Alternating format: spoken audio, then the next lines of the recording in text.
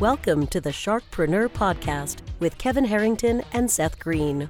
Kevin Harrington is the inventor of the infomercial, one of the original sharks from the hit TV show Shark Tank, and has generated over $5 billion in TV and digital direct response sales. Seth Green is the world's first trusted authority on cutting-edge direct response marketing, a best-selling author, and the only 3-time Marketer of the Year nominee. On the podcast, Kevin and Seth interview sharkpreneurs who share straight talk on what it takes to explode your business. Do you want to become insanely successful? Do you want to be the go-to guru in your industry? Do you want to be talked about for all the right reasons? For over 40 years, Kevin Harrington has helped people just like you become significant influencers. Now he's broken the process down in the Key Person of Influence Roadmap, and it's yours for free. Just text KPI to him at 727-888-2100. Text KPI to 727-888-2100 right now and claim your free step-by-step guide. Text KPI to 727-888-2100 to get the recognition you deserve and experience success as the go-to voice everyone listens to in your industry today. Welcome to the Sharkpreneur Podcast. This is your co-host, Seth Green. I am joined, as always, by the inventor of the infomercial and the original shark on the hit TV show Shark Tank, Kevin Harrington. Kevin, thanks so much for joining us. Seth, pleasure to be here. I know we got some really cool stuff to talk about today, so I'm going to let you take it away, but great being here. We do. We're talking to Matthew Pollard today. Matthew has been responsible for 5 multi-million-dollar success stories of his own. He's transformed over 3,500 struggling businesses worldwide. He founded the Small Business Festival, which is listed by Inc. as among the top 5 business conferences in the nation. He's an outspoken small business advocate, rapid growth coach, and international keynote speaker. He's the host of 2 top-ranked podcasts and the author of the best-selling book, The Introvert's Edge, called A Game Changer by Neil Patel, praised as the real deal by Forbes. Matthew's been in Fortune, Inc., Entrepreneur, CEO Magazine, and is a regular TV, radio, and podcast guest nationwide. Matthew, thanks so much for joining us. Mate, honored to be here. Thank you for having me. Now, tell me a little bit about the Introvert's Edge, because you wouldn't normally think introvert goes with somebody who speaks all over the world, has transformed 3,500 businesses, founded one of the best small business conferences in the country. That and introvert seem like an oxymoron.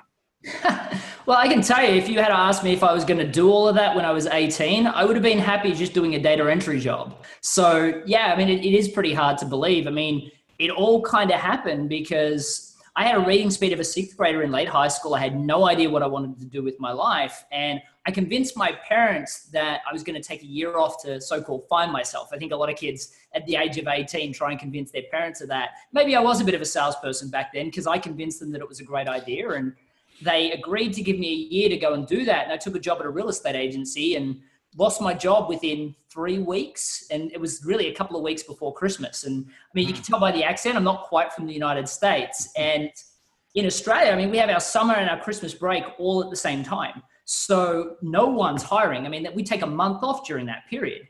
So for me, the only job I could get was commission-only sales. And after 5 days of product training and not a single second of sales training, I got thrown onto this road to sell door-to-door telecommunications. It was the only job I could get. And it was 93 doors before my first sale. And that's like walking into the first door, having this realization, no one taught me how to sell, getting thrown out, getting sworn at, getting told to get a real job, and then finally making a sale. And me then saying, all right, well, while I was excited that I made $70, I wasn't willing to do that the same again tomorrow. And I think for a lot of entrepreneurs, even though it's hard, we do the same thing again tomorrow. And that's ridiculous. So for me, I went looking for a solution. But for me, all the books that were out there, I mean, I had a reading speed of a 6th grader. It would have taken me a year to read them. So I taught myself how to sell on YouTube.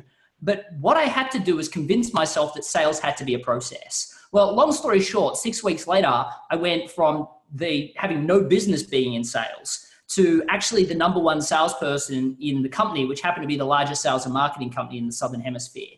And then I went on to start all these really successful businesses. So the book is really about this guy who didn't want to be in selling, but ended up mastering it. And for me, the whole idea of the book is really telling some great stories that hopefully you'll laugh out loud with. At least a lot of the reviews speak to the fact that that is the case, but you just happen to learn selling while you're doing it. And then Matthew, you took it even beyond that because this was all what you did yourself. Then you said, let's get all these small business entrepreneurs together on a regular basis. How did that next step happen for you with these small business expos? Definitely. So all the businesses that I created up until that point, they'd all been in Australia. And for me, when I moved to the United States, what I really decided and what I was passionate about, see, for me, I learned I can pretty much create rapid growth out of anything, but I kind of get bored at a certain point. What I really love is the Play-Doh of, I've got this idea, but how do I get the message right? How do I discover that niche of willing to buy clients? How do I package and price in a way that excites and invigorates purchasing behavior? And then how do I create the sales process to really drive audiences to me, my brand, and to buy? And once I've done that, I'm kind of over it. So for me, what I realized is when I got to the United States, that's all I wanted to do. And when I opened up what I called rapid growth coaching, everyone said I was mad. I mean, they were like, it's hard enough to get a coaching client, let alone like telling them. I was like, I want to work with them for a short period of time and that's it. And they said, well, look, there's no way that you're going to be able to make that an affordable model. And I went, well, it's what I want to do. I'm going to figure it out. And I just so happened to figure it out in the first year. But the Small Business Festival was really about me understanding what is it that I really love doing. Now, while a lot of people love helping corporations, and I totally get that, for me, the people that need the most help are the solo entrepreneurs, the people that have 1 to 5 staff, the people that are even getting up to the 50 staff that still don't feel in control of their business. They're the ones that need the most help. For me, once you've got 50 plus, why are you still figuring some things out? You're not worried about, paying for the meal that you're going to have tomorrow, right? Those stresses are starting to leave the building. So for me, that was the group of individuals I really wanted to help. And while I gave away a lot of my time over the first year going, okay, I want to help in as many ways as I can. What I realized is while I go and help this group over here and that group over there, the problem that came up for me was that there was no follow through sometimes on that help. And worse, there were all these silo organizations that I was helping. And for me, while it felt good for the time, I wanted to have a bigger payoff. So I created Small Business Festival to really say, well, there are so many community groups out there that really focus on helping small business as a whole. However, they're so siloed, and if they just got together and worked together, they'd create a better outcome. So Small Business Festival in Austin started off as an idea, and we agreed that if we were going to do it, we wanted to make it a safe place for small business, so no selling. There's a lot of expos that have selling, and it just didn't work. No pitch. Exactly. We then wanted to make sure that instead of having functional experts, we wanted that too, but we wanted to have people that actually had succeeded in business. So we brought people like Ryan Dice in, Jamie Masters in, the founder of UGG Boots, the sheepskin boot company, another Australian mastermind story. So we wanted to bring all these success stories in and talk about real people's success. Well, in short, in the space of 60 days, it went from no brand recognition, not a single speaker, not a single sponsor, to 1,200 people attended. It won proclamations from every level of government, had 100 speakers show up, and it got listed by Twitter as the number 2 profile to follow for National Small Business Week, under the SBA and above Google for small business, which I'm proud about. So was this Australia or in the US or both? Oh, this was in Austin, Texas. So we founded it in Austin, Texas. And what was interesting is we founded it there, but year 2, we opened it up to other markets. We opened it up to Sacramento, California, to Buffalo, New York, and we opened it up to San Antonio, Texas. Yes, and that's how we met. That's how I met Seth. But so the whole growth of the festival came from turning it into a black box and then growing that black box out to additional cities. And now it runs in multiple cities. Last year, it had over 5,000 people attend, and it runs as I said, in multiple cities across America, all during the same week, which is National Small Business Week. So it's a busy time for me. Beautiful.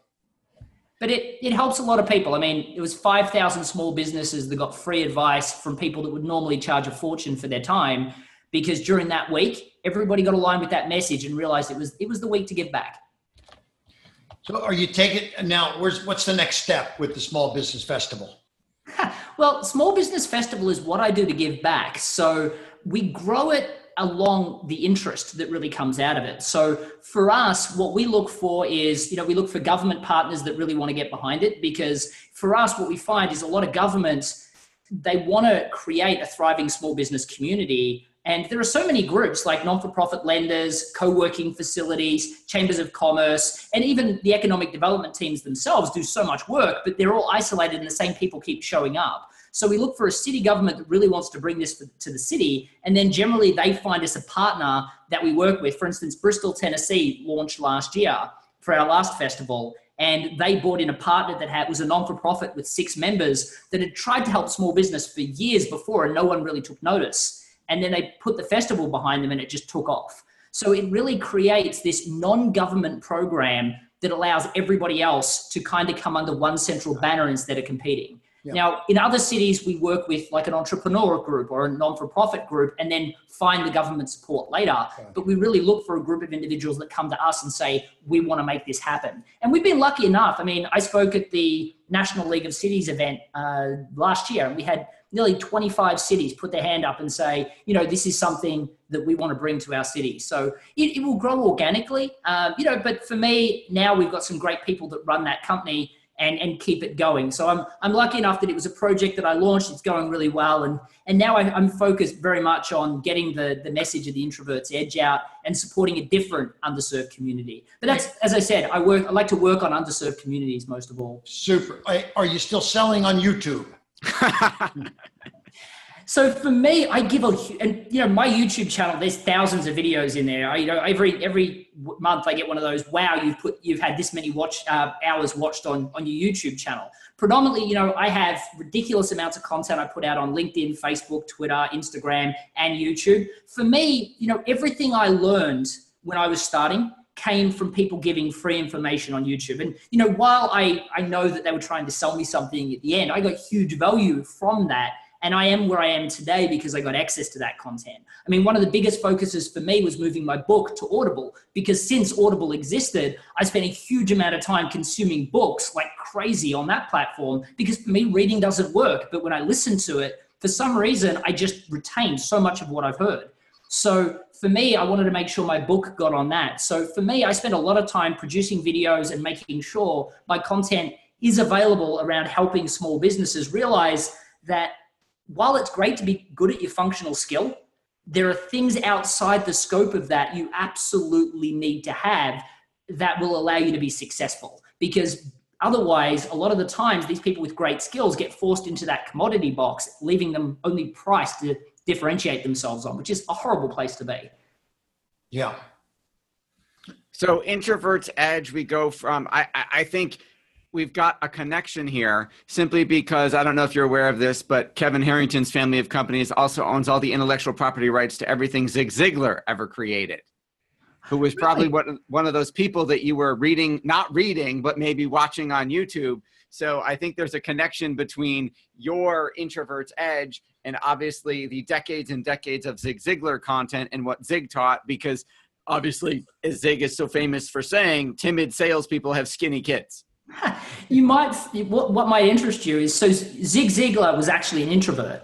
So that one of the pieces of content, or lots of content that I resonated with was actually Zig's. And I actually interviewed Tom Ziglar, Zig's son, on my podcast, The Introvert's Edge. Yeah. And he shared these amazing stories around Zig and how he needed to go into a quiet room afterwards. And it blew my mind, because I've been surprised by how many thought leaders are in the sales world are actually introverted. And they don't talk about it. And, when I launched the book, The Introvert's Edge, everyone said, no introvert's going to buy a book on selling. Well, yes, they do, but they want to learn selling in a way that doesn't teach them extroverted behaviors. And what Zig did really well is intertwining introverted behaviors because he kept linking to strategy. And see, for an introvert, when they learn selling, they can't be dynamic.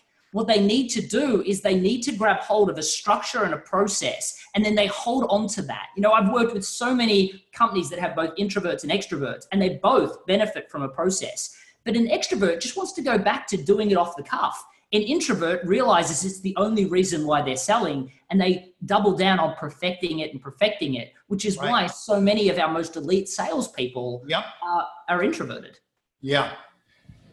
No, I think it's great what you're doing, and I just think it. I always wonder, coming from Australia, because I've been there a ton of times now. How did you adapt coming into the U.S., where you've got 200 cities, give or take, right, versus Australia as a marketer and business person, et cetera?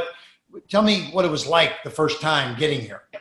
It was interesting. So in Australia, you can make really good money in one city. I mean, you're talking about a country that has the same landmass, give or take, to the United States, but it basically has the same population as Texas.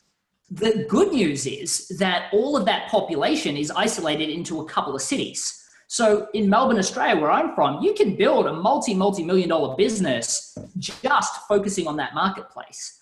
In America, to do that, you'd have to be in a city like New York or LA.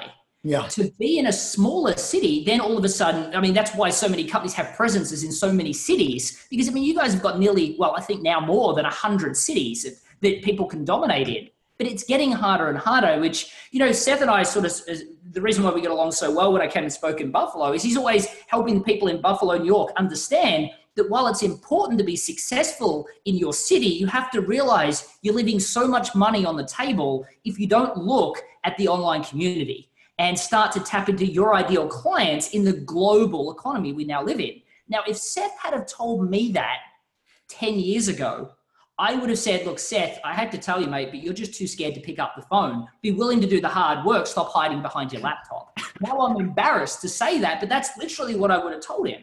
Now, when I moved to the United States, I had a huge learning curve. The first learning curve was realizing that in Australia, we have what's called tall poppy syndrome, right? So if somebody's seen to grow above the rest, we may not speak out loud about it, but we don't like that. So we want to bring them back down. Now, there's a huge government support system and, great if you're one of the masses. But as soon as you start to grow up, we actually don't like that much. So if you start talking about, I've obtained this success and I want to show you the way to get there yourself, the only thing we hear is, who's this guy telling me how good he is? Right. So because of that, you have to taper down the messaging quite substantially. In the United States, people, when you first start a business, now that's kind of changed in a lot of cities now because of the entrepreneurial culture. But when you want to start a business, most of the time, a lot of your friends aren't cheering for you. They're telling you how risky it is and telling you to go back and get a safe job. And when you tell them you're struggling with something, they're not going to say, hey, try this, or speak to, Seth about that. They're going to say another reason to go back and get a safe job. But once you've succeeded, they're like, oh, master, show me the way, right? And they're happy for you to talk about what you've achieved because they want to find their way to that place. So the messaging has to be really, really different. But what I've learned is that in America, you have to focus online to be successful. But really these days, the way the market's evolved, you have to do that anyway. So when I was in my previous businesses, the first thing I would always focus on is how do I create a unified message that separates me from everyone else? So when you go to a networking event, you don't say, the number of people that I hear when they're at a networking event say I'm in branding, and I'm like, well, you've just commoditized yourself. That's the definition of bad branding, right? You don't want to go saying I'm a ghostwriter, I'm a branding expert, I'm a copywriter, I'm a this, I'm a that. You want to have a unified message like mine, the rapid growth guy. People are like, I'm sorry, what? I've never heard of that before. What exactly are you? Something that intrigues and inspires. Then understand your niche, because these days in a global economy, you can speak to your exact ideal customer. And in the past, I used to telemarket for those people. These days, you just put messaging out online to attract them.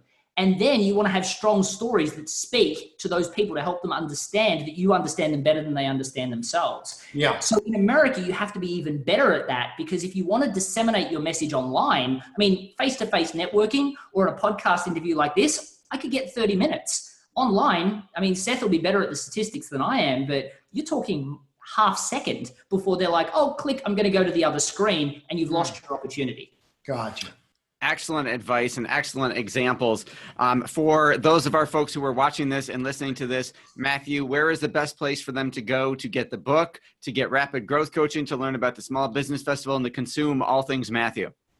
Well, obviously, I mean, if you type in Matthew Pollard into any social media, you'll find me and there'll be great free content there. The one thing, my publisher hates me when I say this, you don't have to buy my book. You can go to theintrovertsedge.com. And because I'm so focused on helping introverts, I mean, that's why I purchased the National Introverts Week. For me, it's all about helping introverts understand that they can really change their own viewpoint around sales. So what I did is in the first chapter, instead of putting a load of fluff that sells the book, the 7-step process to selling, that exact structure is there.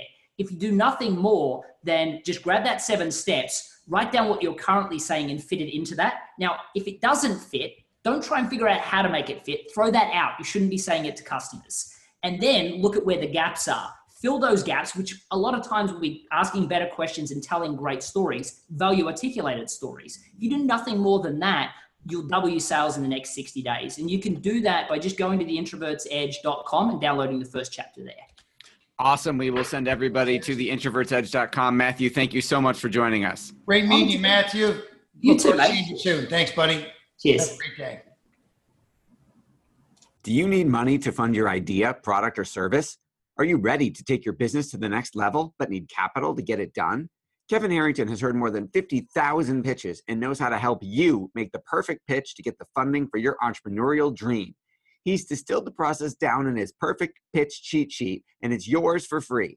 Just text PITCH to him right now at 727-888-2100. Text PITCH to 727-888-2100 right now and claim your free perfect pitch cheat sheet. Text PITCH to 727-888-2100 to start funding your dream today. This show has been produced by Market Domination, LLC. To discover how you can have your own show completely done for you and turn it into a real published book and become the authority in your marketplace, go to www.marketdominationllc.com/podcast offer. This podcast is a part of the C-Suite Radio Network. For more top business podcasts, visit c-suiteradio.com.